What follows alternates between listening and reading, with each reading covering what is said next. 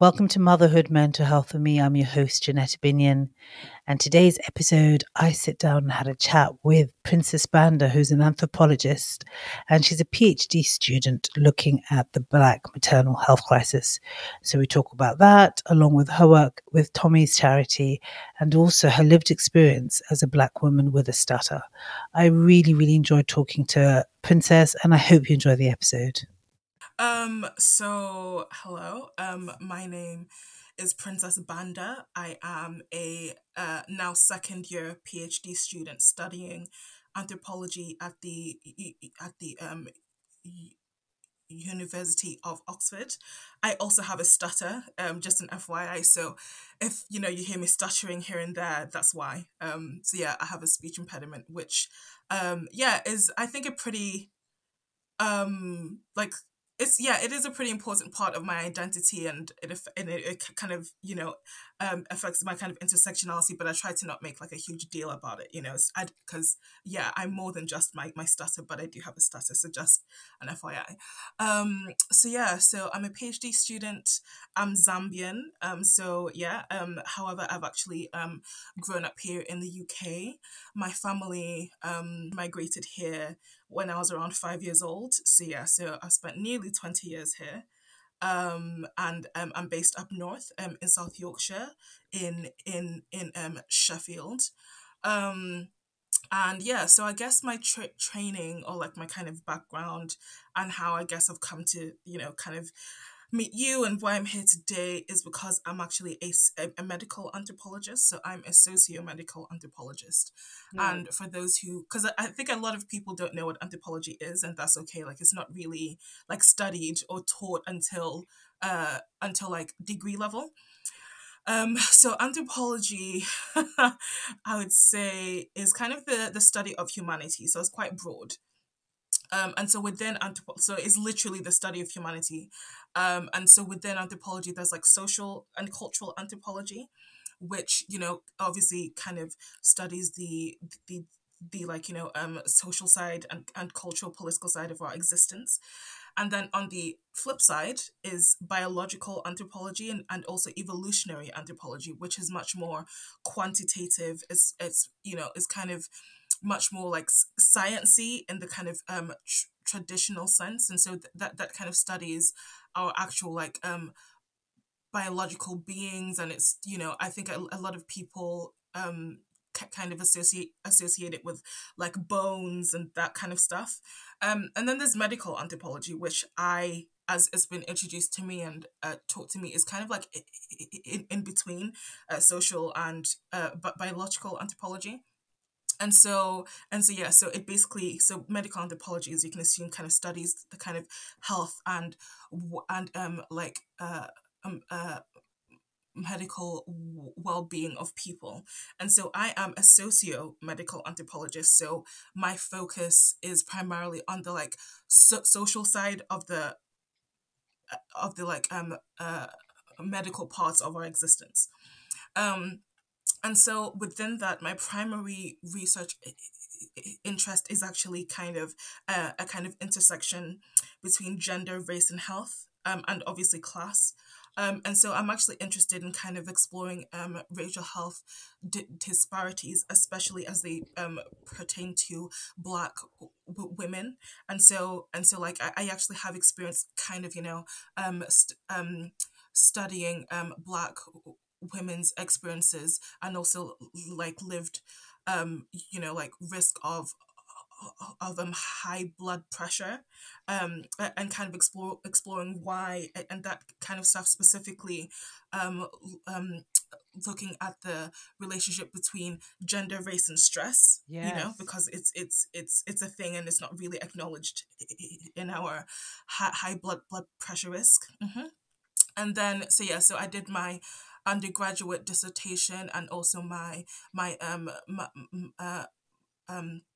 master's dissertation on that topic. And then now I'm doing a PhD. I've actually kind of switched to gender, race, and like obstetrics. And so I'm currently kind of Yeah, I'm kind of exploring specifically the UK's Black maternal health crisis, right? And so like I'm kind of see I'm kind of trying to take the approach of actually like um uh contextualizing it, and actually kind of like figuring out how we we have, you know, actually kind of reached this point of five times more, and also specifically how and if actually, you know, we can kind of um conceptualize like obstetric racism as a form of like chronic crisis. And so I'd say like my current thesis is both very practical, but it's also incredibly theoretical. And so yeah, so I guess in like a really large nutshell, that's kind of yeah, it's just a brief overview of my journey and my research interests and that kind of stuff. Yeah. Okay, so I'm just going to let's go back a little bit. So how did you get into anthropology? So my plan, you know, my entire life, you know, was to actually study medicine. And so up until maybe like sixth form, I actually had like, you know, planned on going into medicine.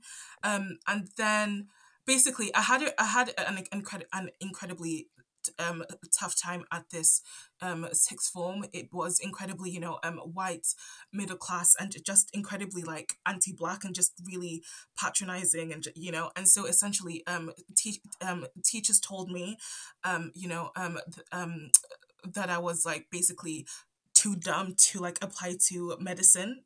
It sounds crazy, but I'm being so What? serious. Yeah, it was terrible. I mean, I can laugh about it now, but really and truly, it was just a shocking time. It was really bad. It was really bad.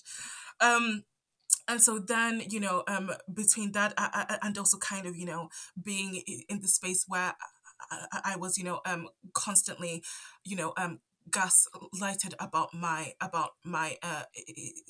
intelligence and stuff like that. You know, I actually kind of, you know, gave up on med school, unfortunately, right? And so and then I actually ended up stumbling across anthropology, right? And so I had never heard about it, and so I thought, okay, like, you know, what's this? And so I kind of explored it, and I was like, oh, like it's actually interesting. Like it's you know, it sounds as if it's like it's actually a mix of like, you know, everything I actually, you know, like about science, you know, um specifically biology, but also it actually, you know, uh, kind of it integrates everything I actually, you know, love about, you know, politics, English, you know, like those sorts of things. And so I was like, okay, cool. I actually, you know, might apply to anthropology instead.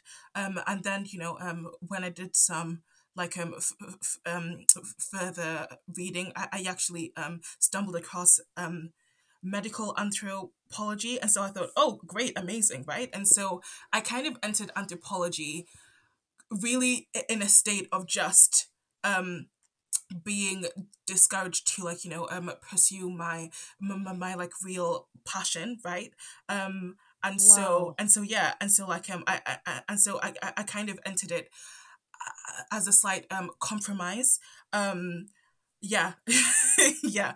um you know, and actually like even then, right, especially because like I actually stumbled across anthropology taught at Durham, right? And so even then, teachers still Ah. discouraged me, and like it essentially told me that they didn't think that I was smart enough to like, you know, get into Durham again, right? And so I was just like, oh my goodness. But But like at like that point, I had, I guess, like somewhat regained my like confidence, right? And so I actually applied to Durham, specifically to like prove these teachers wrong, and so I was accepted. And I was like, okay, cool. And so then and then like I went, and honestly speaking, I wasn't quite sure about anthropology, and I wasn't quite sure about how I could kind of um do it outside of like a kind of degree. And so like, um my plan was to like explore this new degree, and then if I didn't like it, I would then, I guess, like apply to graduate med school, right? And so I was just like, okay, cool, it's okay. um and in my first year I Yeah. really enjoyed it. I was like, okay, this is interesting, it's keeping my intellectual attention, and I'm actually enjoying it. I like the staff, I like my course mates. I'm the only black one here, which was really really hard, and I was just like, I don't like that at all. It was incredible, like literally I was the only black one. But then I was just like, apart from that, it seems okay. Like, I'm actually enjoying it. And then second year came around, and I was like, okay, I think like I can actually kind of see how I can apply everything I'm I'm learning into the real world. Um, but like it actually wasn't until my third year where I guess I really kind of stepped into being an anthropologist. And yeah, and like, it actually wasn't until then um that I saw that I actually, no longer like wanted or even needed medical school. And so yeah, it definitely took me a few years, and it took me a lot of discomfort, a lot of like intellectual growth, and just a lot of kind of exploring a kind of completely different world. But yeah, and so I kind of decided there and then that like I kind of I actually loved anthropology, and that I could kind of do everything I actually wanted to do in terms of addressing racial health disparities with anthropology, and that I didn't need to like go to medical school, and kind of take that more like quote unquote scientific route. And so yeah, so that's kind of how I stumbled and have stayed in anthropology. Now, with this being said, I know I've said that I love anthropology, and I do. It is still incredibly white. It is an incredibly colonial, violent discipline, and even still talking about race and trying to address all of these things within anthropology, is hard. So I don't want to kind of like glaze over like how like challenging being in this space is. But I do kind of like see my like my like intellectual home in anthropology, and so like it's now where I'm based, right? And so even if I do kind of dabble into like medicine, or like gender studies, yeah, and stuff like that, I'm still primarily based in anthropology, and I do identify as an anthropologist. So yeah. Yeah. Yeah, great. Yeah, because I did Yeah. read, I think, on your Twitter or Instagram, that how you can count the number of black anthropologists on one hand, because you mentioned about it being really white. Why is that? Why is the space so white? It's really bad, I, honestly speaking, I wish I could tell you. I think it's kind of to do with its past as a incredibly colonial, oppressive discipline. partnered up with the fact that even until now, anthropology isn't that well known outside of the white and also middle class, especially here in the UK, right? And so I think it's just a quite uh inaccessible discipline, right? And even when you do enter, there's a lot of gatekeeping, right? There's a lot of whitewashing, there's a lot of white tears, there's a lot of white fragility. And yeah, there's still this that and there's just this kind of structural reluctance to like hire black academics and black staff, um yeah, so I think both like intellectually and also practically, anthropology is incredibly like gate kept, and like a lot of this gatekeeping is done according to like race and kind of like racial caste, you know what I mean, into as well as class. So I think it's a combination of things. It's yeah, it's tricky, it's tricky. Yeah. Yes, it sounds it. So I want to, can we just touch on, you wrote this Hmm. piece Hmm. on International Women's Day about stuttering. Thank you. And I just want to read it because it was so beautiful. I was so moved to tears, actually, nearly. So you wrote this. It says, I am a Hmm. woman and I stutter, but I'm black. Do I matter? I was so moved because I, I don't think, or Hmm. maybe I don't know how many black women that I've met who stutter. And I wasn't aware of, there's another beautiful quote, there's another beautiful thing that you wrote. So I just have to find it and just share it because it was so powerful to me. When black women who stutter speak, we are not only not heard, we remain unseen and non existent in the archetypes and caricatures of the black woman, an othered voice in the voices of the other, Mm. a silenced tongue of the silenced.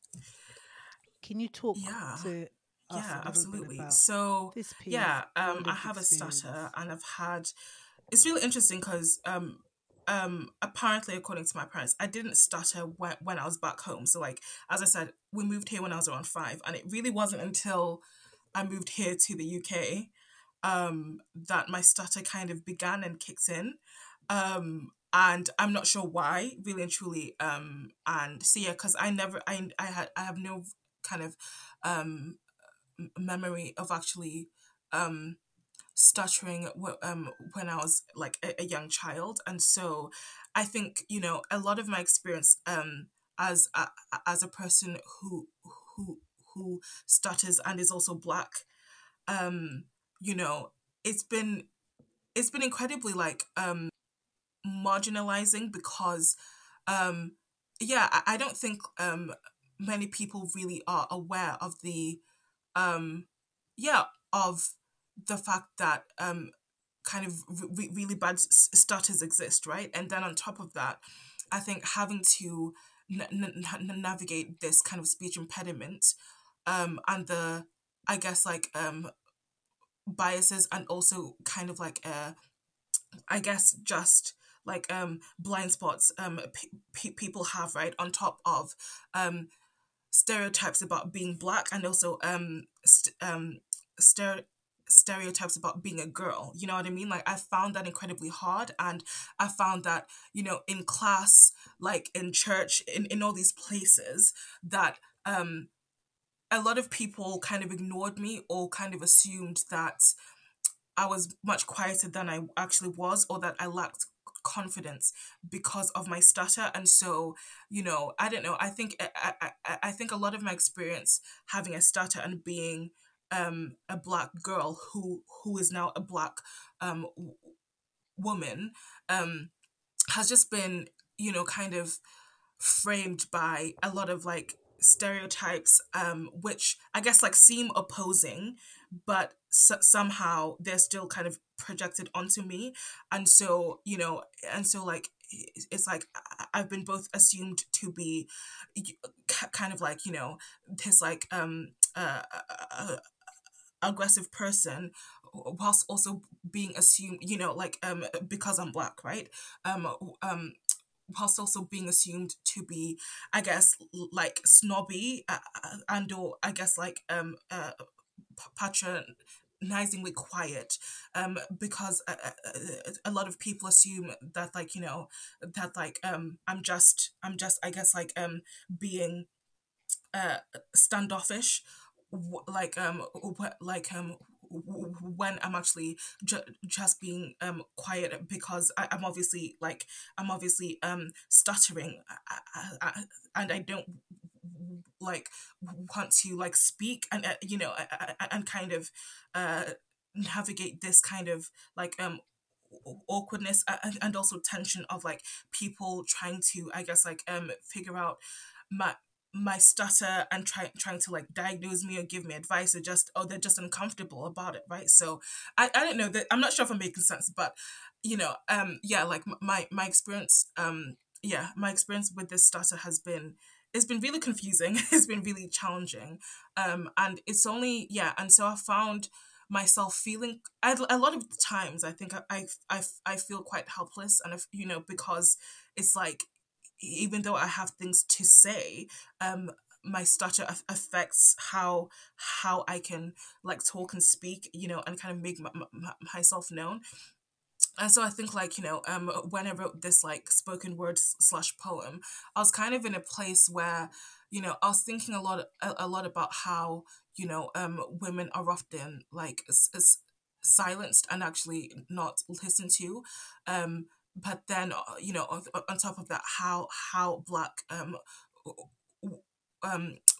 women are actually further like ignored, and then on top of that, how, like, myself as a black woman who stutters kind of occupies this like rarely spoken about space, right? Like, and I just felt the need to like kind of put what was in my head and on my heart just onto paper, and yeah, so yeah. That's that, yeah. Yeah. I think it's amazing. Thank you. I think it's amazing. Your writing was so beautiful, and it was amazing for me to get some insight of what it's like, because I've never even considered that, you know, Hmm. this intersectionality, as you say, of being black, Hmm. being female, and then stuttering, Mm, and I felt it was a bit overwhelming, and I wanted us to talk about it, and yeah. hear your perspective, and what it's like for you. Um, So yeah, Hmm. so just moving on, because obviously we met at Tommy's, and you mentioned the Hmm. work with Black maternal health, and this 4 or 5 times more likely. So would you mind just talking Mm, about that? Because maybe some people don't even know this statistic. And even though I just had a baby, I just, yeah. I think I knew about it when I was Yeah. pregnant, but I was really scared. I was Hmm. trying to contain what was going on with Hmm. me, Hmm. and didn't really want that Mm, overlaid and in what was going on. But yeah, if you can just talk to mm. what is going on, this health crisis that you're talking about, I didn't even know Exactly. there was a crisis. It's a Why great is there a question. crisis? And this question is precisely like what I'm actually trying to like explore, in my PhD thesis. So okay, so for just a little bit of background before I kind of go into talking about my work with Tommy's and who they are and that kind of stuff. So um black women Yeah. um have been and are still at a higher risk of like death, and also, I guess, like uh illness, right? Like um um before, during, and also after childbirth, right? And so a lot of accounts, um a lot of stories shared, and now a lot of these, I guess, like public health uh, reports are actually finding that our increased risk is actually due to obstetric anti blackness, which is like essentially like different treatment, and also differences within uh, d- uh, diagnosing and also being listened to, being offered medication, right? Because of biases, uh, regarding our race, right? So a lot of medical staff, and also just the like entire um, uh, medical system actually holds a lot of stereotypes, and also a lot of like false knowledge about quote unquote black bodies, and also black babies, right? And so obviously when we are pregnant and or are actually giving birth and stuff, a lot of these incredibly colonial, incredibly like racist tropes, and also like false pieces of like information come out in like how we are serviced, spoken to, treated, etc., etc. And so obviously like this like anti blackness translates into our increased risk, right? And so in, I think it was in 2018, right? A kind of big report came out about how it found that black women here in the UK are actually five times more likely to die. Again, like before, during, or, and I think it's like 6 months post birth, which obviously is like, it's astounding, it's shocking, it's terrible, right? It's absolutely, it's you know what I mean? It's It's shocking. I was just like, It's wow, like unbelievable. wow, you know what I mean? Like I knew it was bad, but I didn't realize it was five times more bad. You know what I mean? Um, and then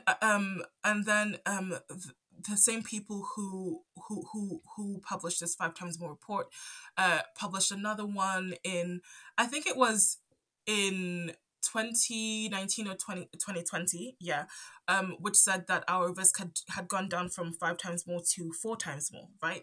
And now in 2022, another updated report has which came out, I think it was like a week or two ago, has found that our risk has now gone down to 3.7 times more. Mhm. So generally speaking, obviously, we we are now kind of seeing this like excuse me, there's like decrease in risk, but it's actually important to note that, like, so far, like these latest reports haven't actually included data from when like COVID hit. And so obviously I think now like the next report might collect data from between 2020 and maybe like 20, I mean, so, yeah, like 2020 to like 2022 or something, right? And so yeah, and so overall, black women are actually suffering. And also, like, just because like these like this latest report has, I guess, like found this decrease, it still doesn't mean that like obstetric anti blackness is actually solved, right? So I guess like we are now in this space where um we are still like being mistreated, um misdiagnosed, misunderstood, not listened to, and also, in some cases, actually, I guess, like abused, right? um and so obviously it's actually people like Tommy's, and also five times more, etc., etc., who are trying to like address these like disparities, um and are trying to like improve experiences and also like risk, right? And so Tommy's is Tommy's is like a white led um uh charity which started off being concerned with like child loss and stuff like that. So yeah, and it's now kind of expanded to include other parts of like maternal health, right?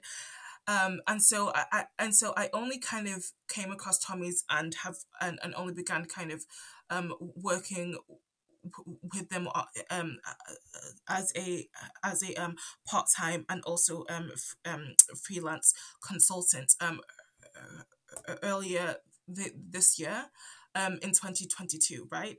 And so like they actually kind of asked me to like join this project on like on miscarriage, um so that I could, I guess, like guide them in kind of, knowing how to, make this tool like more relevant and also accessible to Black women, right? And so like this tool is actually a kind of like miscarriage risk uh, calculator, right? And so you like essentially put in your like data, and it then kind of um uses this algorithm to like to, I guess, like find out your like risk, right? And so obviously like Black um women are also, incredibly high risk in terms of like a baby loss, including like stillbirth and also miscarriage, right? And so yeah, and so like I basically kind of joined on this project, specifically in terms of their like marketing, and actually um less in terms of the like research side, which initially I was kind of surprised about, because obviously I am a kind of like academic, and so yeah, I kind of just assumed that be, because of that I'd be involved in the actual kind of like background of the tool, but like I actually I ended up being like more involved with the like, I guess, like post tool like fact sheets, and also marketing and stuff, and so yeah, even though I actually kind of didn't speak to like or rather like I didn't have the chance to kind of inform them about, obviously, like Black scholarship, regarding pregnancy, health, etc., etc. I still tried to like do that in terms of the like of the resources produced alongside the tool, if that makes sense.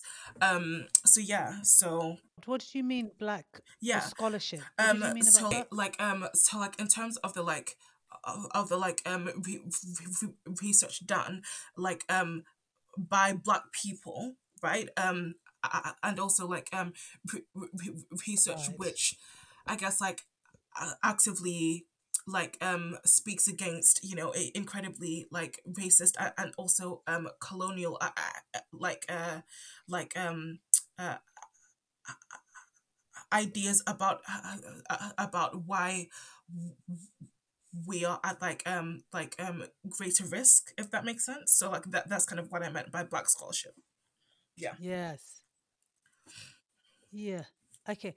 So what do you think about that then? What's your take Like about that? Like, in terms of the fact that you, I mean, like you Yeah. weren't really So asked to so do like yeah. research or Um in that so yeah. element? So I yeah, I was a bit taken aback. But I guess like the team that I was put in contact with was like separate from the research team, right? And so I don't know why that was. And no one's really kind of explained, but like I don't know. I guess like um I was just also a bit surprised, I think, to see that the research team didn't include any like black people, right? And so again, like, I was just I yeah I wasn't really told much about it, but like, um, but I now have kind of like made it clear that I am an actual like researcher, and that I am kind of open to being a part of the like background work, right? And so obviously like they Yeah, now know, and obviously I think they've said, okay, cool, sure, like we've heard you. But yeah, I do think that that yeah, the fact that the research team um it didn't have any representation, and that from what I can understand and see, that it's actually also lacked kind of um like um drawing from like black critical scholarship. I do think that that is a weakness, right? And so obviously like it's actually one which can be corrected, but like from my perspective, like it's one which could have been avoided and should have been avoided, right? So yeah, yeah. yeah. So let me ask you, because this is really, oh gosh, it's so heavy Yeah, stuff, yeah. work, research. How do you take care of yourself? How do you take care of your Yeah. mental health? I mean, working through this Hmm. data, it's Hmm. oppressive, it's Hmm. exhausting. I felt just exhausting, I feel Yeah, exhausted just listening to the yeah. stats. And I'm laying that on top of my Hmm. lived Hmm. experience Yeah, as a mother of two. So my yeah, question is, yeah, do you take care of your mental health in this yeah. space, or how do you take care See, of this is a yourself? really interesting question, and it's one which, interestingly enough, only black women actually ask me, right?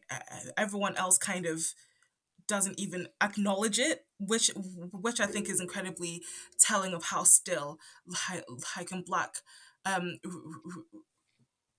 people who who are doing this work still aren't really seen as like full beings, like we are only seen as brains and not people. So but yes, so like I think that's very interesting. But yes, I mean, I think in doing this work I have found that taking care of myself is a must. It's not even a kind of option at this point, like, because believe me, especially doing this work in majority white spaces, right? And yeah, just in majority white spaces, within intellectual spaces which are still hostile towards um black scholarship, and just kind of within you know um a kind of um country where still even talking about race is still it's still this kind of stigmatized, incredibly just like jarring topic. It is hard, and I have found that you know um despite being incredibly like passionate and stuff like that, um doing this work has taken a huge toll on my mental and also physical health. And so yeah, I found that taking care of me is not, it's not an if, but it's a like when, you know what I mean? It's a must. So so in, I think it was last November, around last November or like October time, I actually like when I started my PhD, I found myself in such a dark place, and I was just like, I've done this work for a long time, kind of by myself and not around black people and within anthropology, which yes, it's more accommodating than like medicine, but it's not perfect. It's far from where it needs to be. So doing this work, and having to kind of fight for myself and also us, you know, are surrounded by people who are either not interested or are interested, but they're not kind of willing to really let go of the kind of problematic things that they've internalized. I was like, if I continue doing this, and I won't make it, really and truly. Like I will not come out in one piece, or like I won't even, you know, kind of reach the finish line. And so in a really dark, desperate place, I started therapy, kind of like through Oxford's student, counseling service.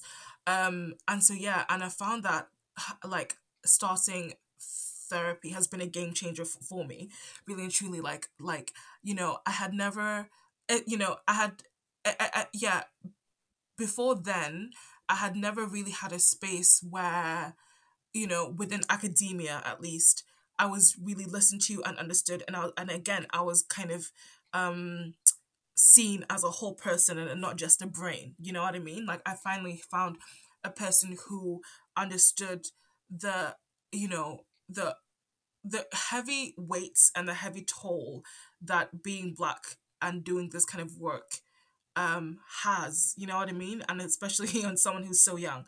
I mean, Yeah. as in, like I'm only 24. You know what I mean? So I think a lot of people assume that I'm actually older because I don't know, but yeah, like I'm 24 years old. And so it's a lot. You know what I mean? It's a huge lot. It It's a really, really lot. is. Goodness me. And so yeah, so therapy has been amazing, um and it really has kind of given me a space to finally just kind of think through and work through a lot of the things which I don't feel like I have the time to actually engage with. And so these things kind of build up, and then I end up being in this state of frustration and like anger and just exhaustion and stuff like that. So yeah, so like in terms of taking care of my mental health, I really have found that therapy has been one of the most important things. So I really think it's important. But secondly, and I think that this one is also quite underrated, I think, in discussions about mental health and taking care of ourselves. I am so fortunate to kind of have a kind of like family, and also friends who like have my back, you know what I mean? And like who actually support me, and who are willing to kind of give me the time and space that I need to kind of process and work through, right? Obviously, like, and so I think having this community around me, this really tight knit internal um, community, has been incredibly helpful. Now, I think in my experience, like community alone is not enough, because as much as I love my family and friends, obviously they have their own issues, you know what I mean, and that kind of stuff. And it's like, Yeah. and I think Yes. also, as much as yes, the people around us can give us good advice, I think seeing a professional is also important. I think it's good to have both. You know what I mean? Like I think like I wouldn't be in a healthy space if I had a therapist, but no community, right? And likewise, I think simply having a community, but not like a kind of therapist who is outside of your world, and can give you know kind of quote unquote like objective advice, you know what I mean? I think, you know, I would not be the same. So I think having both, and having, you know, different people for different things in this kind of sense has been imperative, really and truly. And then on top of that, you know, I do Amazing. try to, you know, like work out and stuff like that. Now I think like in me kind of, you know, working out, it's not like the most important thing, but I do find, and that kind of, you know, taking time to like actually like move my body, you know, either by jogging or like, you know, pilates, or like I guess like, you know, um uh cardio. I find that it does help, you know, release stress. And so I've found that, you know, the combination of these three things at least, um has been really important, you know. And obviously, last but not least, my faith, you know. So I'm actually a Christian, and I'm not shy about my faith, and you know, I think everyone who knows me, I'm very public about it. Like, I'm not weird about it, as in I'm not screaming it from, you know, from you know, every kind of mountaintop, but uh, uh, like my foundation, my core, a lot of what centers me is my faith. And my faith does, it does play like a real leading role in like why I do, and why I'm still here, and why I've kind of stuck out this really oppressive, horrible environment. You know what I mean? So I think having my faith, and having, you know, my like, you know, Christian spaces as well, has been, you know, it's been imperative. And you know, Yes. and I don't think I'd be here really and truly if I didn't have my faith grounding me, and my faith kind of, you know, just like, like holding me as much as I hold onto it. You know what I mean? So I think, yeah, the four of those things, yeah, Yeah. are how I take care of me. At least they are how I try to take care of me. So, you know, occasionally I Lovely. slip. You know what I mean? I think, you know, it's hard to kind of keep on top of these things, but like I do try to kind of be consistent, and, you know, actually um prioritize them. Yeah. Yeah. Okay, so two final questions. One question is, with all your study and your research that you've done, what are your Mhm. takeaways? Like, I know you're doing your PhD, but the study, like, what are your takeaways with, I don't Yeah. know, the healthcare system? What could you communicate to me or Yeah. other people, black women? Like, honestly, I'm so, I don't know, Hmm. I've lost a lot of Hmm. trust in the healthcare professionals and Yeah. in all these systems. Um, but I guess what would your takeaway from all Hmm. the findings be in terms of how we Yeah. navigate this space? We Yeah, still need to see the exactly. We doctor. really do. I mean, honestly speaking, this is such a huge question. And because it has like multiple answers, or like multiple factors to the answers, right? Because, yeah, like I think like distrust in the medical system is a huge thing. And from my personal opinion, as both just a kind of black um woman, and also a kind of academic, is that, you know, I I don't really have that much like trust in them either, you know what I mean? And so in terms of that, like I haven't really and truly, I haven't seen anything, you know, any kind of changes in policy or praxis or teaching, which kind of makes me think, okay, like things will change, and that we will be able to like trust them. You know what I mean? I think a lot of, oh, honestly, I find it incredibly frustrating, because a lot of the medical world, and now, you know, a lot of its efforts in terms of EDI and like anti-racism and all these things, they are incredibly short-sighted. And they're short-sighted because they seem to think that kind of doing like um bias training is like enough, you know what I mean? Like, and it's like that's not even like touching the like, you know, surface, you know what I mean? Like, it's not enough. And so honestly speaking, I think that, Like Yeah, a tick exactly. box And it's exercise. very like shallow as well. You know, as in like like anti blackness isn't just, you know, a kind of, you know, um uh bias, but it's a whole culture, right? It's a whole like power system. And so I think that until, you know, like medics and the powers that be really understand that, and they reflect that understanding in their teaching, which then will reflect in their practice and policy, then I don't think that we we can trust them, because like nothing in terms of how they treat us and they view us will actually change, right? Like there's nothing tangible. So really and truly, until there's a change in teaching and practice and policy, which goes beyond like, you know, bias training, I just don't, I'm not seeing the hope. I'm, you know, if really and truly I'm not, you know. So that's one. And also, yeah, so sorry, so that's one.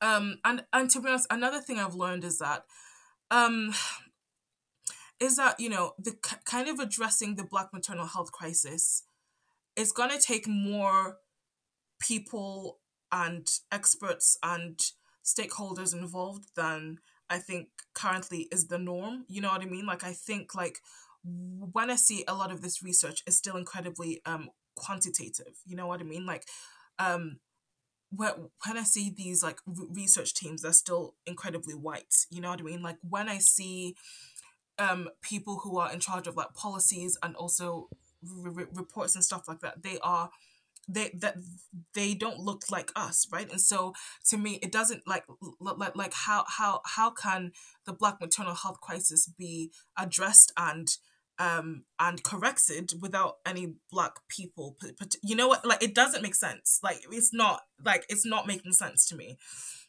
you know. And so I think, Yeah. like, you know, even though a lot of these people say like they identified that they do need more Black people, there's they're slow in moving, and that just frustrates me, because I'm like, well, we do exist and we're here, so why are you not engaging with us, right? Like why are you acting as if it's so hard to find like Black, you know, researchers, or like or like Black, you know, experts, when we do exist and we are here. We are literally here saying, hi, I'm here, and you're not engage, you know, you're not including us.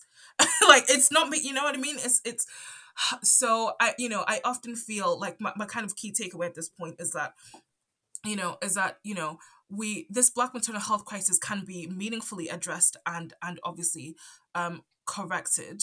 Like the people do exist, the tools are there, both in terms of practice, in terms of theory and teaching. You know, like the tools are here and they do exist. They're just not being utilized. You know what I mean? Like the kind of people in charge with the most sway just aren't doing what actually needs to be done. And so because of their slowness, because of their, you know, reluctance to actually engage with us, because of their resistance to like paying us our worth as well, you know, like you know, kind of making a change is going to be slow. And so like my takeaway is that it's just like things can be done. People are just taking their sweet time, as if it's not a crisis, as if it's not a scandal, you know, as if it's not, as if, you know, it's like, no, we need Yeah. change, we need things to move. And now as well, it's not hard, you know what I mean? It's not hard. And like, you know, if these people, you know, if the powers that be really and truly um wanted to address this Black maternal health crisis, then they they they would ensure that like we are their priority, and that we are, you know, well funded, and that we are acknowledged, and that we are kind of you know leading this move. But they still retain power, they still retain funding, they still you know you know. And so until like they learn to like share you know, I think change is gonna come. Hope, you know, I am, you know, I am incredibly convinced that it will, but it's gonna take longer than it needs to. You know what I mean? So yeah, Yeah. But I just wanted to say yeah. my final question. It's been so Thank lovely you. talking Thank you to so you, much. honestly, Thank you for so having me. refreshing. Thank you so Of much for your course. time.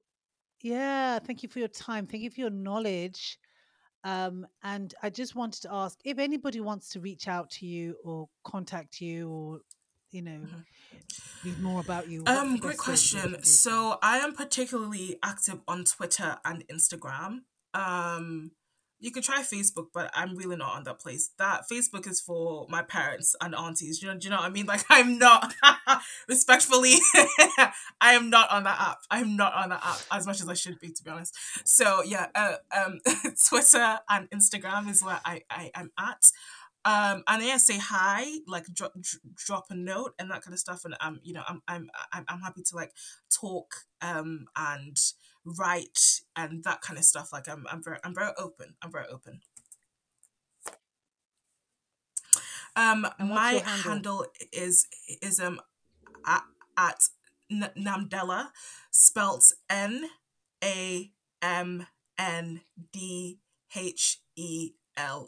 Namdella. Um, so yeah, on both Instagram and Twitter. Yeah, yeah, that's my name. Fantastic. Thank you so much again for your time. Thanks.